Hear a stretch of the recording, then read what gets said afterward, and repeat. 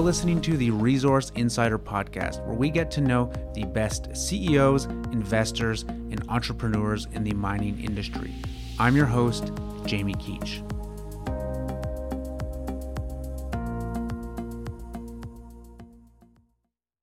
Ladies and gentlemen, welcome to another episode of the Resource Insider Podcast. I'm your host, Jamie Keach, and we are broadcasting today from the Inventa Capital Studio. Now, today on the show, I had the chance to sit down with none other than the executive chairman of EMR Capital, Owen Hegarty. Owen has spent a lifetime in the mining space. He has done everything from build up junior exploration companies to multi-billion-dollar producers. He's worked for majors, and now he is leading and growing a major private equity firm. And we get into it all in this podcast. We talk about his views on the future of the sector, which commodities he's focused on, how he chooses assets, what investors should be thinking about before allocating their own capital, many, many things. And if you even have a passing interest in the mining or commodity sector, if you are a technical person, if you are an investor, if you are an entrepreneur, you owe it to yourself to listen to this podcast. And I am certainly going to be listening to it at least one more time just to pick up some of the things that Owen has said. Very, very valuable. So without further ado, let me please introduce Owen Hegarty from EMR Capital. All right, Owen, welcome to the podcast today. Thank you, Jamie. Lovely to be here. Yeah, and for viewers at home, can you let us know where here is? Because I'm in Vancouver right now, and it's about 1 in the afternoon. Where are you? Right now, I'm in Melbourne, sunny Melbourne, in Australia, Jamie. So one of the goals of the podcast for 2021 has been to get a bigger presence of Australian mining people on here. We've overdone the Canadian space. We've got a few Americans in there as well, but we've barely touched the shores of Australia. So for a largely North American audience, if they haven't heard the name Owen Hegarty before, can you give us the sort of 15-second elevator pitch of who you are and what you do? Okay, thank you, Jamie. We'll do that, and we still believe that Melbourne is the centre of the mining universe, of course, despite what you Canadians and Americans have to say from time to time. But we do have a very big conference down here that tries to rival PDAC, and it's called the Melbourne Mining Conference, and it's at the end of each year. So, and you will remember actually that mining in Australia pretty much started here in Victoria. So that's why still got a big background of mining here, including, the bigger groups, the BHPs and so on, have still got, headquarters pretty much down here in Melbourne. Okay, so my background, Jamie, very, very simple. I've been in the mining industry all of my working life, which now spans 40 to 50 years type of thing. I joined Rio Tinto, or it was called CRA in those days, straight from university. Why mining? Well, probably more to do with boys and toys and trucks and shovels type of thing. CRA was expanding. It had overseas connectivity. It was a growth company, and that's why I thought that would be. And they were looking for people in those days, looking for graduates. They'd come out to the universities and institutions and, with the flags and the banners and the showcase and so on and so forth. I mean, in a way, fairly easy to get a job at that time. Yeah. Right now, it's actually much, much, much tougher. So, I feel I was a bit lucky there.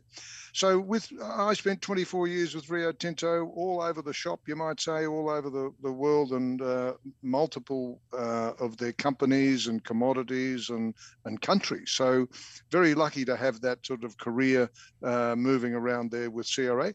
Lovely people, lovely company and so on. They're a little bit sort of in the news at the moment, but, they've got a good assets and good people and good culture. So they certainly get through that. And Jamie, at the end of that, I was the CEO of a number of their businesses, and then decided to, given my Asian experience in particular, and also a little bit of a bent towards copper and gold, we decided to start our own business. Between myself and a few of our friends and supporters, we started a company called Oxiana. And we grew that company from a few $1 million to a few $1 billion here on the ASX. one of those overnight successes that took about 15 years or something like that. But it was Australia, Asia Pacific, copper, gold, development business. And I was the CEO of that for all of that length of time. So that was the second phase. And really, third phase has been here pretty much with EMR Capital, and we are a private equity mining group. Again, copper and gold is a focus, as well as in the bulk commodities we do potash, something that your Canadian people will be very familiar with, as well as met coal, also very familiar there in Canada. So those three phases. I do a few other bits and pieces of things, a few side shows from time to time, Jamie. I was a non-executive director and vice chairman of Fortescue Metals here in Australia. You will know them, the big iron ore people. And I'm, of course, again, when you've been in the industry for as long as me and still vertical, there are various government agencies and industry bodies who are looking for a bit of advice from time to time. So I do some of those things. But my main game and aim right now is EMR Capital. Okay, that was a great intro, and I've got a bunch of pieces of paper in front of me full of questions and topics, and you basically touched on every one of those in here. So we're going to get into a bit more detail, but I want to start with a bit of a weird question. And I asked our mutual friend, Craig Parry, what I should ask you about, what I should touch on in this conversation. And he said, ask him this. I hear you live in seat 23B. Has COVID and the inability to fly left you essentially homeless? What does that question mean? Does that, if it means anything to you at all?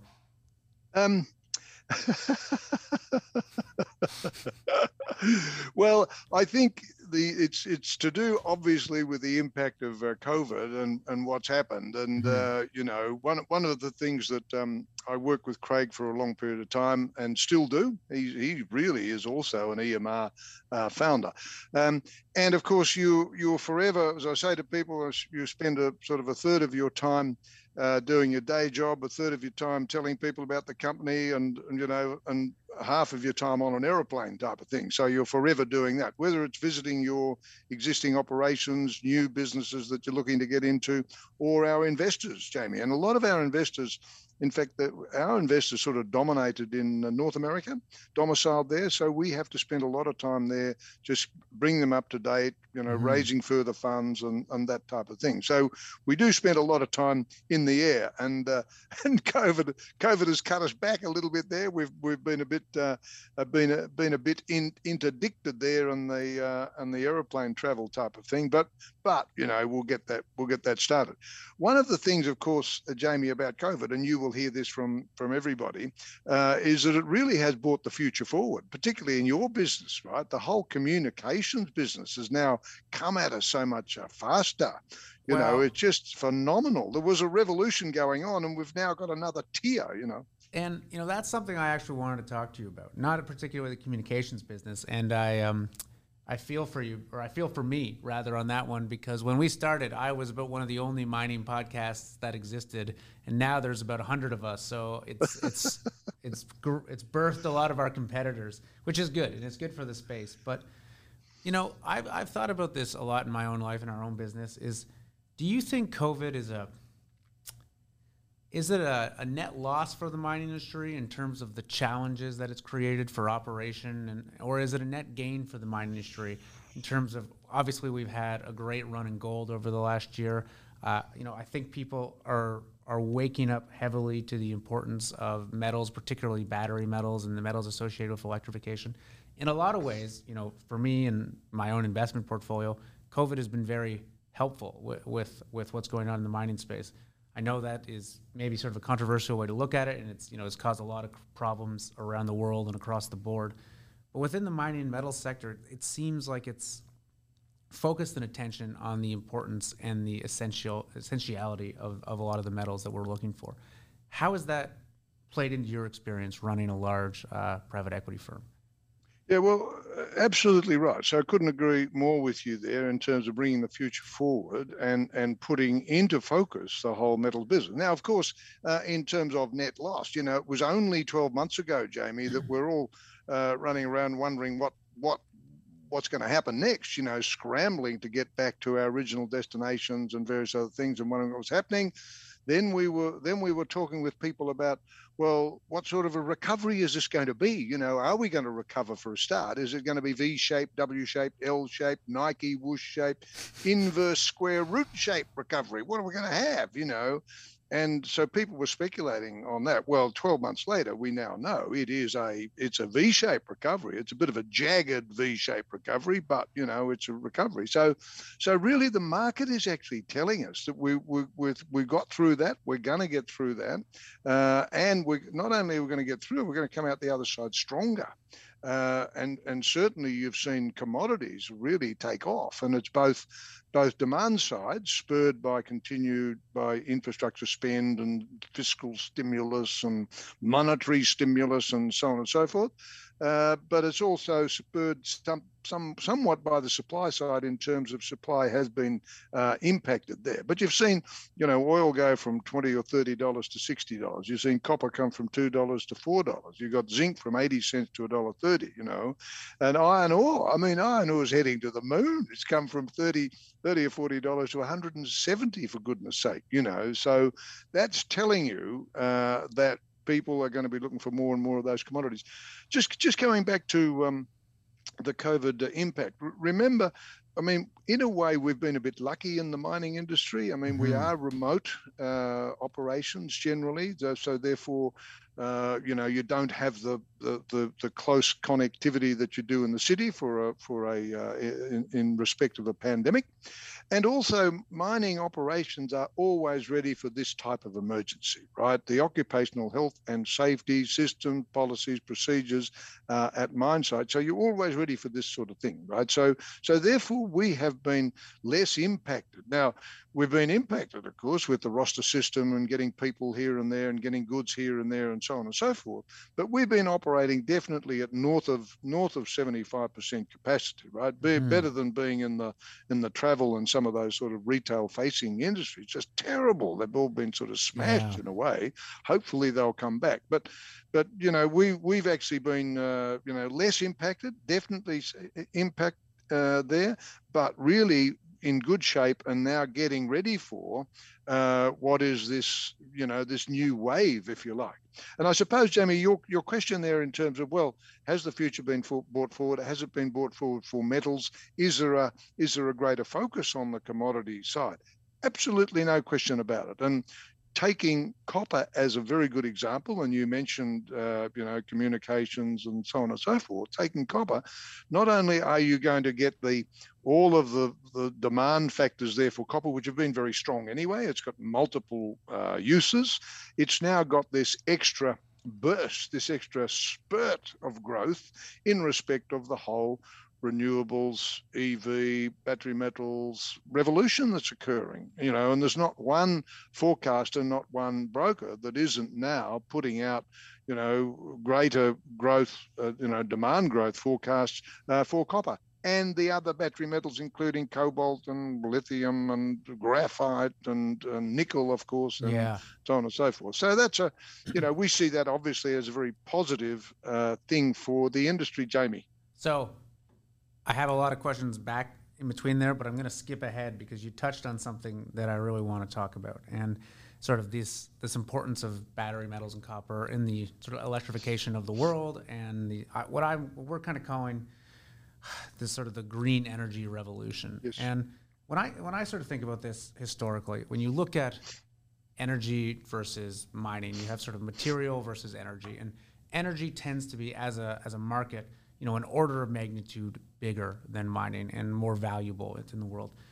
But the way things are changing, mining is in a weird situation right now where a lot of things that were kind of mining products are now also energy products. When you look at, the essentiality of battery storage and things like lithium, things like copper, things like nickel, the line is kind of blurred, I think now. And do you think the size and the value of this portion of the industry is going to reflect that, sort of these energy valuations? Do you think we're going to see massive runs in copper, in nickel, in these essential minerals and metals? Definitely. So couldn't agree more. And you're starting to see the beginning of it right now. Well, there's no question in the whole, how do you put it, the whole decarbonisation, if you like, whether it's the replacement of met coal, in blast furnaces. These things are actually going to take a very, very long time. No question about that. There's going to be transition. It's a bit like the whole coal equation, whether it's thermal coal or met coal. It's going to. Yes, the transition is on, so there's no question about that. It is going to happen, but it's going to take some time. And the winners there, of course, are going to be as you say, the battery metals and electrification and so on. So the world is going to continue to electrify, no question about that, right? And it's going to continue to have this massive communications revolution. So no question about that. And you need all of those metals and materials to do that. Also, Jamie, see, we look at all of this in the context of, well, what is the future for these commodities, that have just taken on in a way, a bit of a new burst. Now, we see that you're going to see multiple decades of continued growth. You've got, it's led by China, other parts of Asia, India, rest of the developing world. They're all looking to get onto that superhighway of economic growth and prosperity. And your business, the communications business, has really given that a spurt over the past 20 or 30 years. People know what's going on around the world. Mm-hmm. They want to be involved. They want to improve, and so that's what's happening. And the winners in all of that, are going to be those metals that we're talking about, because you continue to need steel for infrastructure. You continue to need it for further development and so on. And you continue to need copper and all of those things that we've just talked about for all of those, that great, rebuild and so on. Now, it doesn't mean, Jamie, that you're not going to have humps and bumps and troughs and so on along the way here. Yeah. Right? We went through one 10 years ago with the GFC. We've just been through one with COVID. So, they will come and go, no question about that. But the direction and the force, as far as we're concerned, are perfectly clear. Well, an interesting sort of analog to that is I was reading the other day how the transition from firewood to coal took about 100 years in Europe before coal replaced firewood as like the primary source of heat at the time. And I think it's going to happen a lot faster than 100 years for us. But, I think people who think coking coal and even thermal coal and oil and gas are going to turn off tomorrow night or next year or even in the next decade are probably jumping the gun a little bit on that one as well. Definitely. A lot of work going on, no question. But as I say, the direction and the force are clear. Right? That is now abundantly clear. The trend is there and it's gathering pace. So, and there's so much work going on, so much research going on, and so on and so forth. We've got decarb is coming at us, right? So there's no worries about that. It's all part of that whole ESG focus and so on and so forth, and we are responding to that. And in a way, we've been at it for some time in terms of the way we continue to improve our business. But business will respond and is responding, to all of that. So I want to talk about that, how EMR is responding to that, how it's changed your focus. But I think for people at home, it would go a long way for us to define, what is private equity and how is it work specifically within the mining sector? Because often it's a little bit different than you might see in other sectors. Do you have a broad definition of private equity for people? Well, yes, I suppose we do in a way. I mean, it's different from public equity in the sense that we tend to be not listed. Mm-hmm. So the public equity markets, you've got the BHPs all the way through to the junior guys in our space. So we tend to be private, and we prefer to have private companies. It doesn't mean you won't list them eventually, IPO them and all of that sort of thing, but you start out private. That's one thing. The second thing, and there are a number of private equity firms in the mining space, not too many. One of the reasons is that the industry is, as you know, somewhat volatile, so things go up and down a bit, Yeah. And the other reason is that private equity tends to be a sort of 10 to 12 to 15 year money, as opposed to building BHP and other companies, is what we've done in the past. You're going forever, right? Mm. So the future's sort of not limited from that perspective. In private equity, it is, because our investors, trust us with their commitment for a 10 to 15 year fund. So you're limited by that. So, and in the mining space, as getting projects, finding projects, developing them up, getting them permitted, getting them into production can take a long time. So therefore, you don't have too much room from that perspective. So it is. There's not that many of them. We're a little bit different in the sense that we're control people. We like to be in charge. We've gone to a lot of trouble to put together really, really good people with long, strong, deep operational experience and background. So we've gone to that trouble. So say we're not control people because we're pathological control freaks.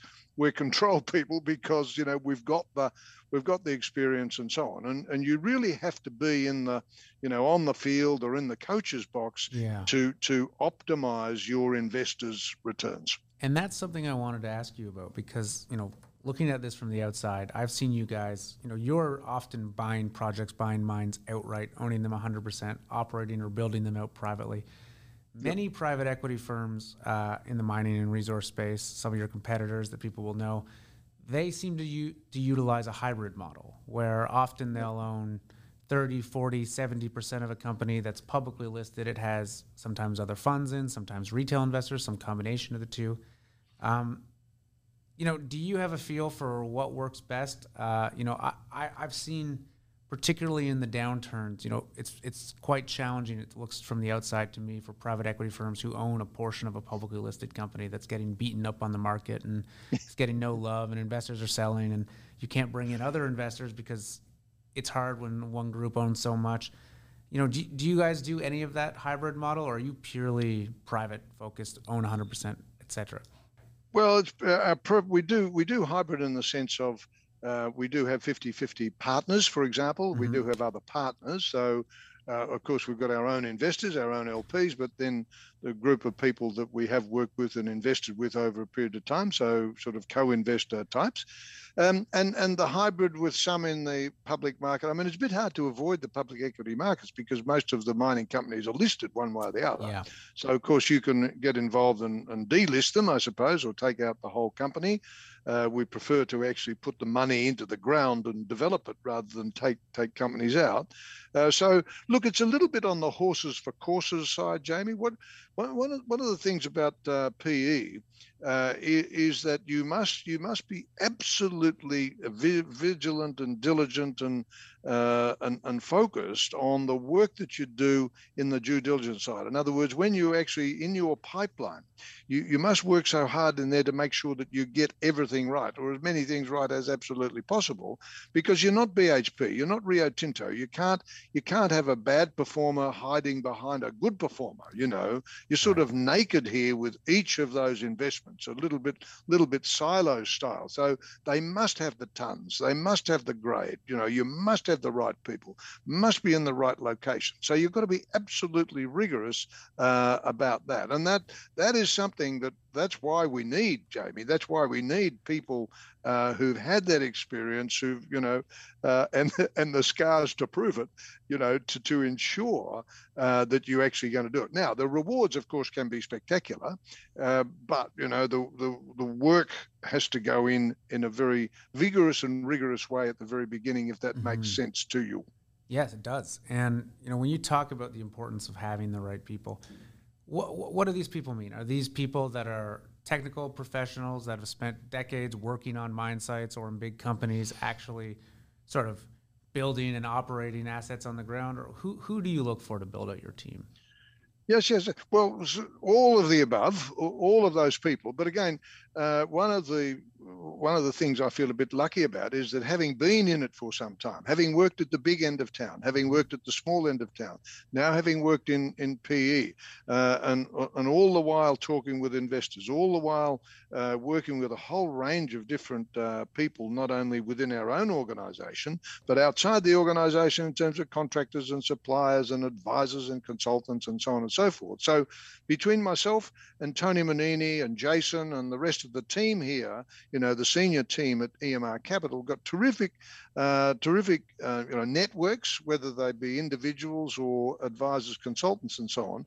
And so we're lucky to be able to do that and bring all of those people together. So we think that that gives us very significant advantage when it comes to PE, when it comes to improvement on our particular model, Jamie. So when you say what do you look for? Well, we look for background, we look for experience, we look for people who equally focused with the strong culture of focus on getting the job in hand type of thing. That's what we look for. Okay, and you mentioned you'd worked at the big end of town places like Rio. You've started a junior company and built it. How do you evaluate and choose assets that you want to buy or invest in differently when you're running a mining company and operating mining company versus a private equity firm? Is it the same thing? Is it a different methodology? How does that differ? Yeah. Well, it's much the same, but as I say, with PE, you have to be absolutely singularly focused. So you've got to do that, and you don't have stock to work with. So you're not a gold company or a listed company that's actually got shares that can use as a currency as opposed to cash. So your precious shareholders' funds are going to be applied in this acquisition. So not currency type of thing. Okay, so we have a very clear model, Jamie, when we're going in. We're what we call the rule of 8, right? It must have the tons, it must have the grade, it must have a conventional process, it must have quality, it must have long life, low cost, lots of upside, and be in a stable and secure domain. So it must have all of those things, or you're going to be able to convert it, in some of those areas where it might not have it to begin with, type of thing. So, so we use that rigorous model. And then once we make an acquisition, the clock starts ticking. So you have to be absolutely rigorous in terms of the way in which you're going to make the improvements, because at the end of the day, you have to go. So that's different to the BHPs, the Rio Tintos, and Oxiana, because you've got to get in, make your acquisition, do your work, and then you've ultimately got to go from there, whether you go in one fell swoop or you transmigrate gradually over a period of time by an IPO or something like that. But that's a key difference to company building people, if you like. Yeah, I guess the clock's ticking much faster in that respect. Yes, yeah, faster for me too. So a lot of people who are going to be listening to this are not in private equity. They don't work for mining companies. They're investors at home that have an interest in mining stocks. You just mentioned these 8 factors, sort of grade, tonnage, jurisdiction. Yeah.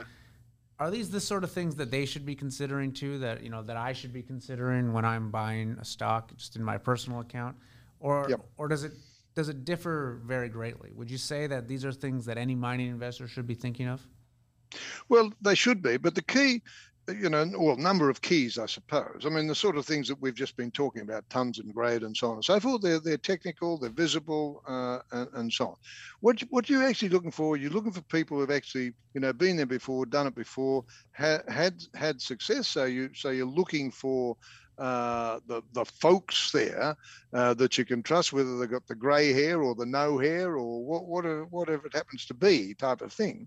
But you're also looking for inside a company. It's a bit harder to identify, but you're looking for a very, very strong culture here. You're looking for a culture of success and sustainability. Right? So you want people in this industry that have got ingrained into their into your systems, policies, and procedures, and into the individual's behavior and performance, a very, very strong culture of sustainable performance. That's what you're looking for. You're not looking for a one-hit wonder here. You're looking for people who are going to build businesses that are going to go forever, whether they're PE or separate companies, because ultimately you want to create a business in PE that will go on for a very, very long time. And to actually ensure, to guarantee sustainability, you have to have not only all those physical things that we're talking about in terms of tons of grade and process and so on, but you have to have that strong culture of focus, of involvement, of inclusiveness, so that you mentioned a bit earlier people working together in teams. that is the most powerful thing. One of the most powerful lessons that I've ever learned, really. It's all right for me to bang on about this and bang on about that, but we're nothing without being able to work with other people. That's where you draw, a serious performance and serious success from. Whether it's just the people within our own sort of leadership group, whether it's the people within our own companies and so on, or other stakeholders in the business, whether they're the consumers, the suppliers and customers and so on. And most importantly, Jamie, the people that are in the valley, that are in the community, that are in the province where you work, right? Because we're not a pop-up sort of McDonald's store down the street here, right, in Vancouver or Melbourne. We are working out in remote communities. That's what we're doing, and we're changing, in some cases, changing people's lives forever. So therefore, to have sustainability, to have success, to have a long-term competitive business, you must have that very, very close relationship, confidence, trust, cooperation of all of those people. So you must actually understand that you are nothing without that. And when you talk about sustainable performance, is there a way to, if not fully evaluate that, get an idea for it from the outside? If you're an investor that can't go and tour the head office or the mine sites, if you're reading about these things, and what's the best way for someone to do that? Is it look at someone's past performance? Is there any other things you can do that help to get an idea of what's kind of going on behind the scenes and whether they have this culture and an ability in place to actually deliver the results you're hoping for? Look, I think so. I mean, apart from the annual report and the sustainability report and calling your broker and reading all of the information, one of the things that we look for when we're looking at investing is people. You want people who are going to be completely open, transparent, and honest with you, right? One of the things, and your business has shown us, enabled us to do that, right? The whole communications revolution, nothing is a secret anymore, right? So all of this information is available. So you want people who are riding that wave, right? Who are saying, we've got to get the communications out. We've got to be transparent. We're not being transparent because the regulator told us to be transparent. We're being transparent because it helps us so much, right? It builds trust. It builds trust and it builds respect, not only within your own family group, if you like, but it builds trust and respect out amongst all of those stakeholders. So they're the sort of things you want, so somebody can, if they fire me through an email, for example, we're very happy. We must answer it, so anytime any of that sort of thing happens, the great communicators in our business, fabulous communicators, people like Robert Friedland, people like Andrew Forrest and so on. One of the reasons they've been successful is that they are great communicators, right? They're the master blasters of communication, to use a cricketing term. Viv Richards was the master blaster. Yeah. These guys are the actual master blasters of communication. So I'm very happy to follow that. You mentioned Andrew Forrester. He's the chairman of Fortescue. At one point, you were the vice chairman there. Is that correct? Yes, that's correct. So that is not a role we see often in Canadian companies. What is the role of vice chairman in a company, a big, multi-billion-dollar major company like Fortescue? Well, I suppose it's a bit of a recognition of seniority, age, respect for age. That's one thing. Another is, I suppose, duration, as opposed to enduring. Duration in terms of I'd been there a bit longer than some of the others. But also there are times when Andrew, as the chairman, of course, Andrew's a chairman and major owner driver. Yes. So from time to time he's got to step out of the room, out of the meeting, and so on and so forth. So you need vice chairman to come in and take over that sort of position. And the chairman from time to time will deputize to the vice chairman to either run a meeting, do this or do that type of thing. So it's a sort of like a vice captain in footy, if you like. And you mentioned Andrew was one of these sort of master communicators and his ability to lean into transparency. What did you pick up from someone like that who built this such a major company, is still at the helm of it? He's still pretty young. What is he doing differently that's allowed him to do that over all these years that the average mining CEO or chairman is not doing, that many of his competitors haven't figured out? Yes, yes. Well, I mean, he's a great mining entrepreneur. Mm-hmm. He's a great Australian, and he's a great bloke. One of the keys with the success of Fortescue has been that terrific persistence. In other words, the drive, the persistence to get it done, and just sheer hard work and perseverance, really, by Andrew. And very importantly, he actually engenders that, or I found that was engendered in the whole of the team, whether it was the board, senior management group, the whole company, and singular focus. This is what we are going to do. This is the vision. This is the set of strategic objectives. This is the plan. This is how we're going to get there. And this is the glue. This is the culture, a very, very powerful culture of persistence, of perseverance, of openness, honesty, transparency, going for these goals.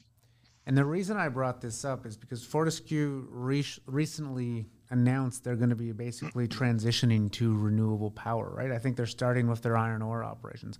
I mean, this is a massive undertaking for a company that's made so much of their money in the mining space. Can you talk a little bit about that? Because I don't see any other mining companies doing anything resembling this level of ambition.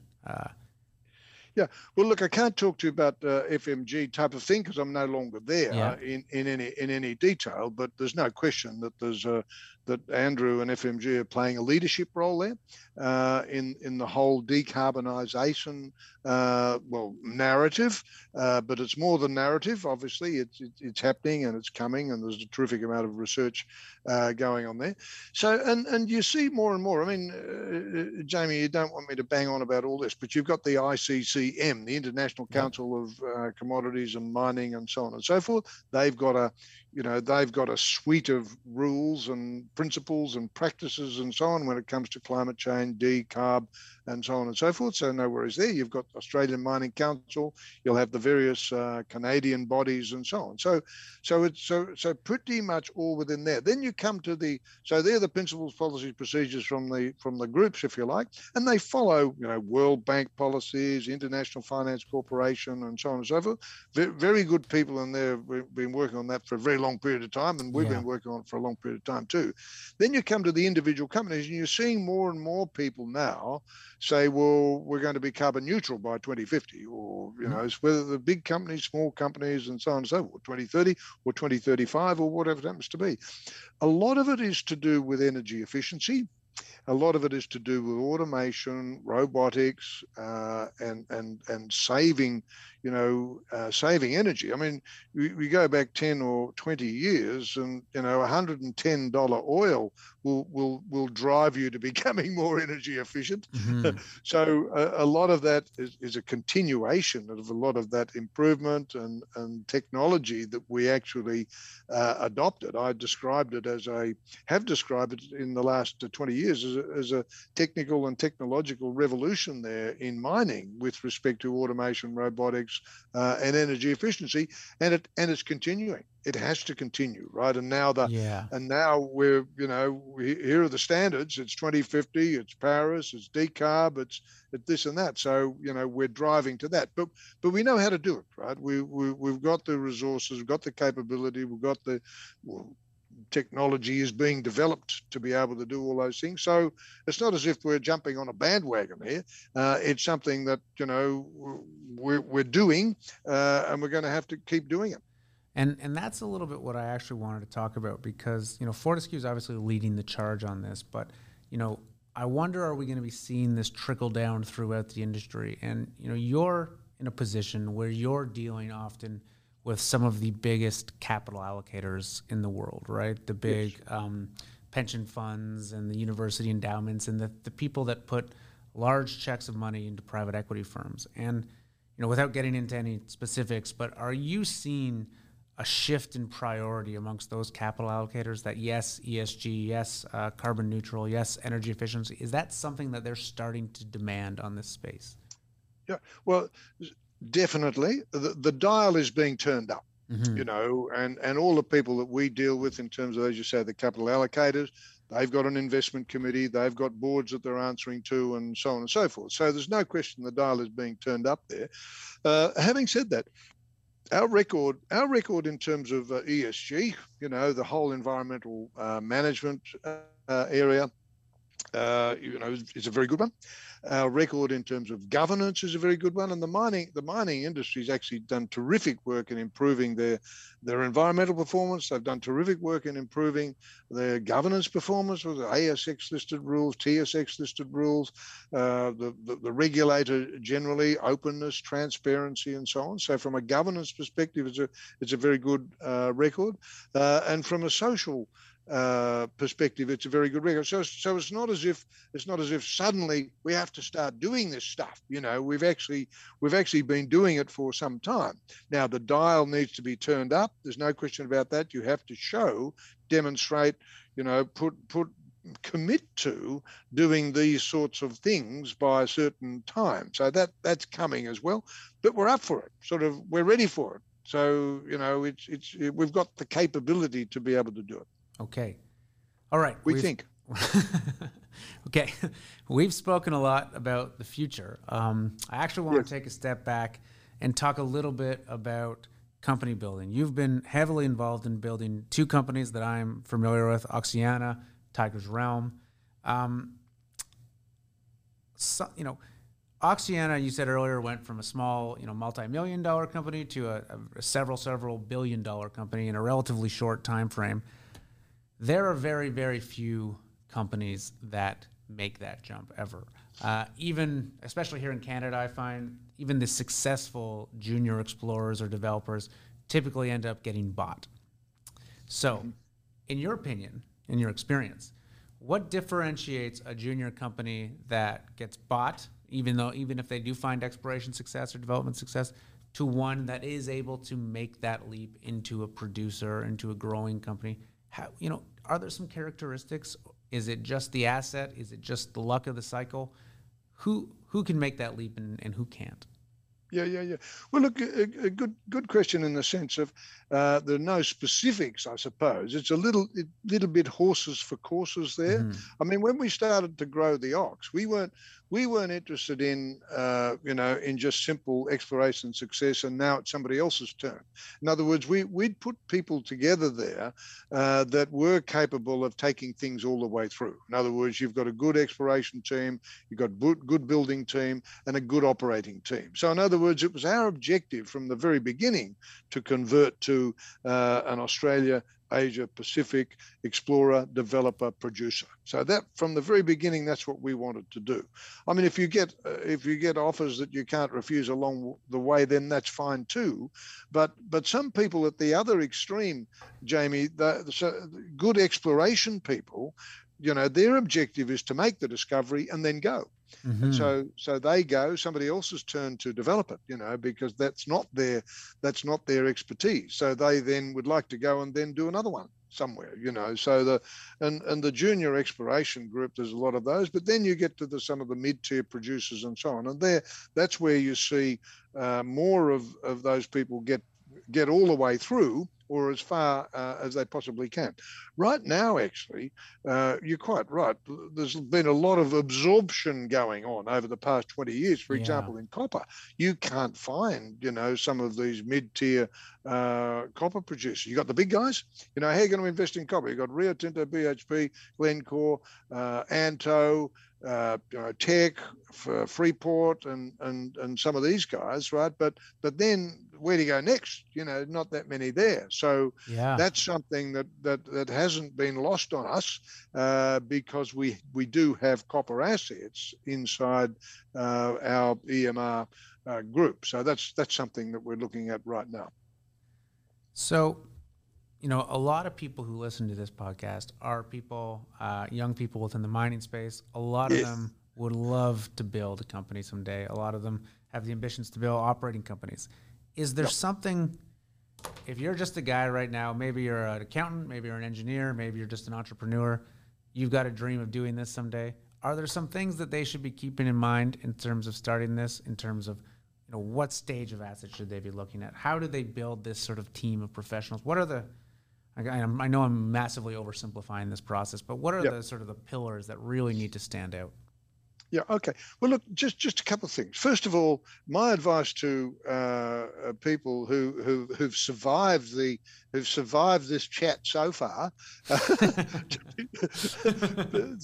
the younger people, is look very closely at this industry, because it's a wonderful, wonderful industry, and it's got a fabulous future, absolutely fabulous. To say we're in for multiple decades of good, strong commodity growth, inevitably, unbridled, humps and bumps along the way, and it's a very exciting industry. It's international, it's scientific, it's commercial, it's got all of those things associated with it. So it's something people, we need more people in the industry, right? Committed and devoted to it, whether it's at the technical end or whether it's at the financial end, the commercial end, research end, and so on. We need more and more people in the industry. Okay, so that's one thing.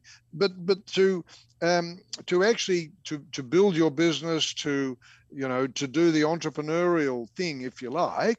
I mean, it's not everybody's cup of tea.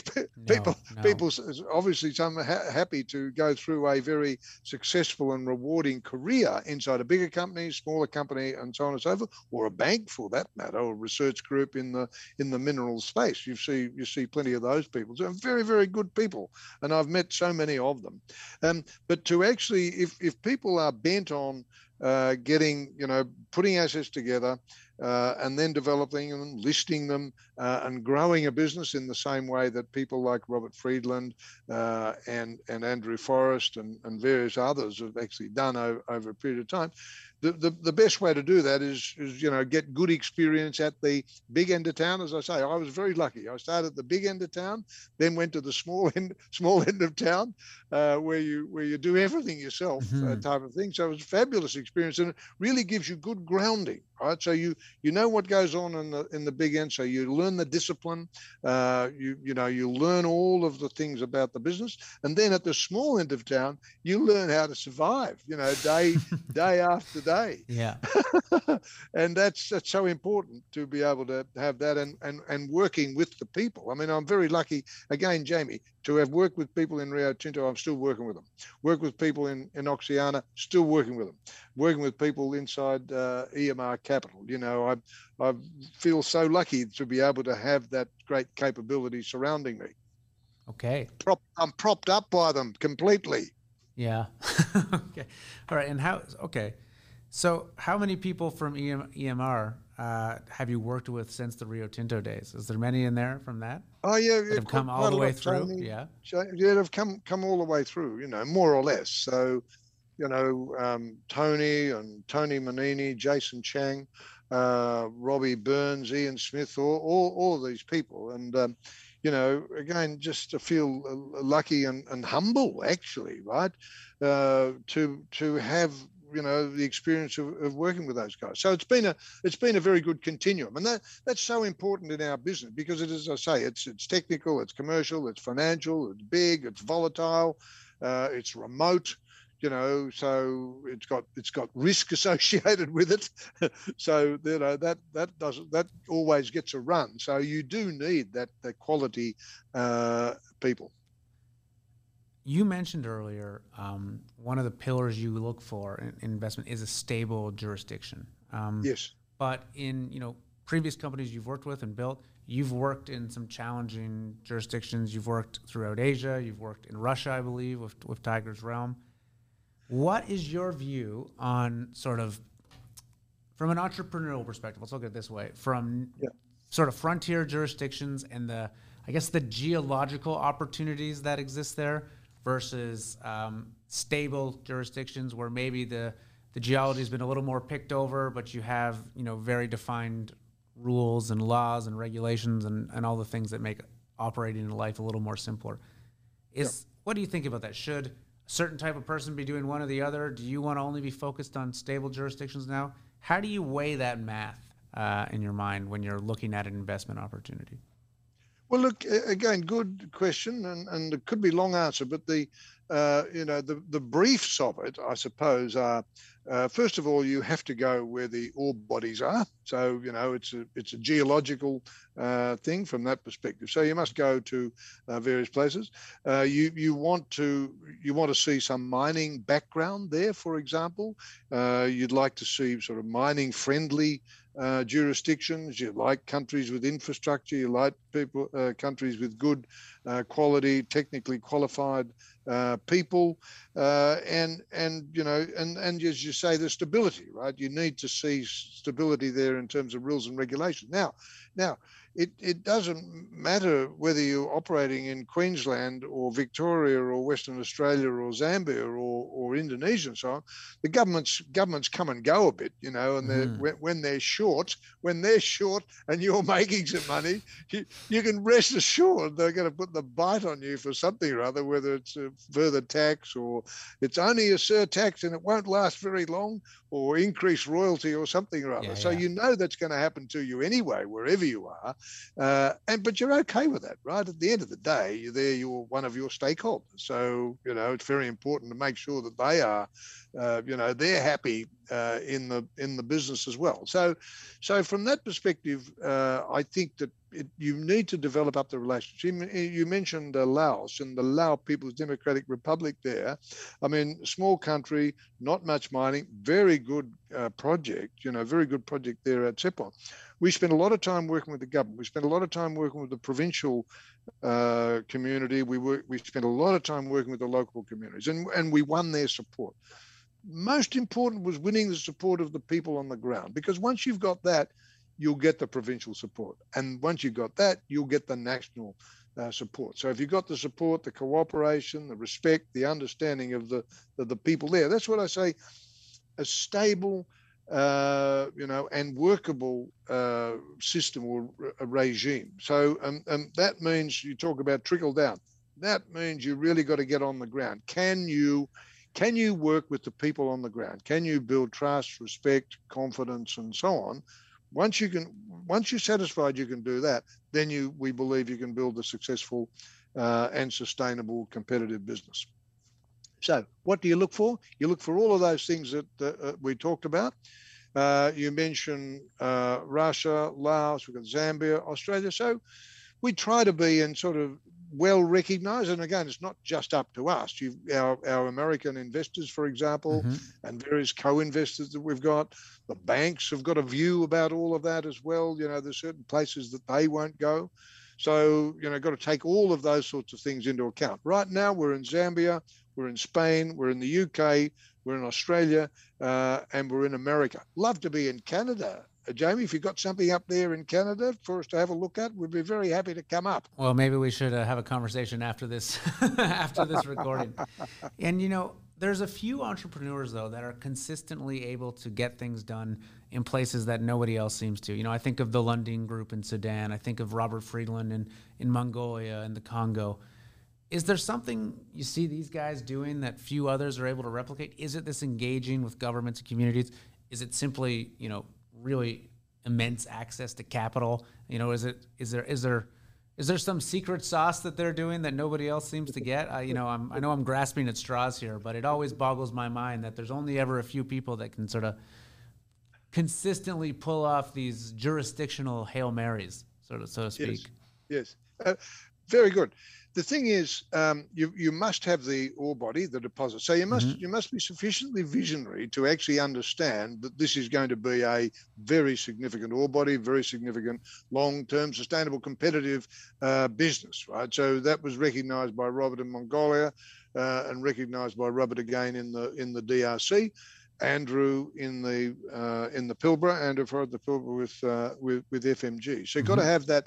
You got to have that secret sauce, to understand it. And then, of course, the next big part of it is actually, working. Just you. Don't send anybody else. They want to see you. They want to see the the person in charge here, right? So you can't, whether it's the prime minister or the people in the mines department or the people on the ground in the province or the leaders of the community, they want to see you, and that's a very big difference with people like Robert, Andrew, myself, and various others that we know of, that they actually get out there and they build that trust and confidence all the way through the jurisdiction, and able to get there at a moment's notice if there's a problem, right? You just have to go, right? Mm-hmm. Where is he? He was supposed to be here at 9 o'clock this morning. Well, he's on site in the rainforest of North Sumatra because they needed to see him. Yeah. The chief wanted to talk to him, so that's where he is right now. So. Okay. All right, Owen. We've been at this for almost an hour now. I really appreciate your time. If it's okay with you, I'm going to ask you a couple of sort of rapid fire questions for short questions. Can be short or long answers, however you think. But they're going to be somewhat fun questions. Luck plays a big role in the mining space. How do you get lucky in mining? Yep. The Gary Player answer, which is, the more I practice, the luckier I get, type of thing. So you just got to keep doing it, and you've actually got to have your eye. You mentioned the future, right? Future facing. You've got to have your eye on the future all the time, Jamie. Whether it's the decarb or whether it's EV or whether it's the renewables and so on and so forth, you must be there because it takes supply chains take a long time. So you need to position yourself early. Okay. What advice do you have for people in the space? Maybe they've graduated from university, maybe they're working for a big company, whatever, but they want to keep learning, they want to keep building their career. What should they be doing? Conferences, books, whatever. What do you recommend? Yeah. All of those things, all of the technical stuff that people in those professions do, no worries. Stay with it in terms of the mining business, and some of the things that I've been so lucky with in my career, if you can call it that, is to work with wonderful, wonderful people at Rio Tinto and actually understand that, respect it, and be humble. So you've got to be able to do that, and you've got to have you've got to sharpen the saw, as Stephen Covey would say. The 7 habits, and then the 8th habit. Built to last, and all of these things. Got to pick up all of those things. We remember. You're too young to remember In Search of Excellence. That was a bit of a master blaster book in terms of what made excellent companies. So you've got to look at all of those sort of things and absorb it all. But ultimately, you've got to come with a model. You must have a model. You must have a model that says this is how we're going to do this stuff, right? Whether it's our rule of 8. Whether it's your sort of moral and ethical compass as part of your rule of 8, you must have a model and you must stick with that model. Okay. Is there anything you see, actually, let me frame this a better way. Is there any advice you constantly see given in the mining space that you actually think is bad advice?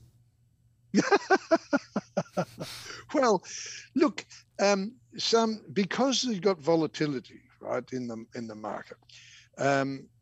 But if you've done your work well, then you're true to your model. You do have the tons, you do have the grade, and you do have that absolute conviction that it is going to be long-term competitive. You must stay with it. You must stay with it. You must be persistent. You must persevere. You must stick it out, even though you got the humps and the bumps. Whether it was a GFC, whether it's COVID, whether it's some other interruption, hump or bump along the way type of thing, because you're looking for a long-term. Stay with that vision. Stay with the project. If you've done enough work to demonstrate to yourself and all of those people who surround you that this is the thing for us, you must stay with it, because you're going to get, you've got people be chasing you, right? The people will always be trying to take it away from you, one way or the other. So, you must absolutely stay with it. All right, last one. Is there anything that you believe that your peers in the space or otherwise think is crazy? Maybe about the future, about the space, that other people think is, kind of a wild idea or vision, but that you're convinced of? Look, I don't think so. I think we've got a lot of people. What we do here is all of those things that I've described. and it's a highly competitive business. There's no question about that. We're up for that. I mean, we're all the same, really. We're up for that, So, but I don't think anybody is out there saying, well, what these guys are doing is absolutely bloody wrong, Yeah. So I think private equity is a bit different in mining. There's more private equity in sort of hamburger shops than there is in mining, because of those things that I mentioned, the time frame, the volatility, highly technical, remote locations, and so on and so forth. So people will say, well, maybe a few people say, what are they doing that for? Well, we're doing it because we know we can do it. We know we can be successful. There's not that many people in the space, and we know that we've got a model that we can get in and we can get out. And you've got to be able to pick winners, Jamie. You've got to be able to pick winners. And the best way to pick winners is know your subject so well, and therefore, because you can't afford to, as I said, you're not BHP that you can hide a bad performer behind a good performer, or, a big company like that. So you're a bit naked in the PE world. So you've got to be absolutely rigorous to make sure you got the right asset and the right people. All right. And do the right interviews with great communicators. I think we nailed that on this one. I think we got that one right. So, Owen, really, thank you so much for taking the time out of your day. I know you're busy. This has been really, really valuable for me. Very much appreciated. Good on you. Is there anything I didn't ask that I should have asked? Anything you'd like to say to the audience that I forgot about, or you'd like to comment on? Not really. I mean, I do enjoy it, and anytime people are interested in, follow-ups or questions, what did he say? Does he really mean that? Then happy to follow up. Just remember, it is the Chinese New Year of the metal ox, the mighty metal ox. So it's going to be a great year for metals, Jamie. Yeah, and I'm actually an ox from 1985, so I think it's going to be an even better year for me, hopefully. Even better. All right. Great to talk to you. My pleasure. Thank you very much, Owen. Did you enjoy today's podcast? Me too. If you want more like it, head over to resource-insider.com, my website where you can sign up for our free weekly newsletter, where you're going to get instant access to all of our new podcasts and videos. We're going to keep you up to date on what's going on in the mining industry. And most importantly, we're going to show you where we're investing our own money and what I think are the hottest deals and opportunities in the sector. Thanks for listening.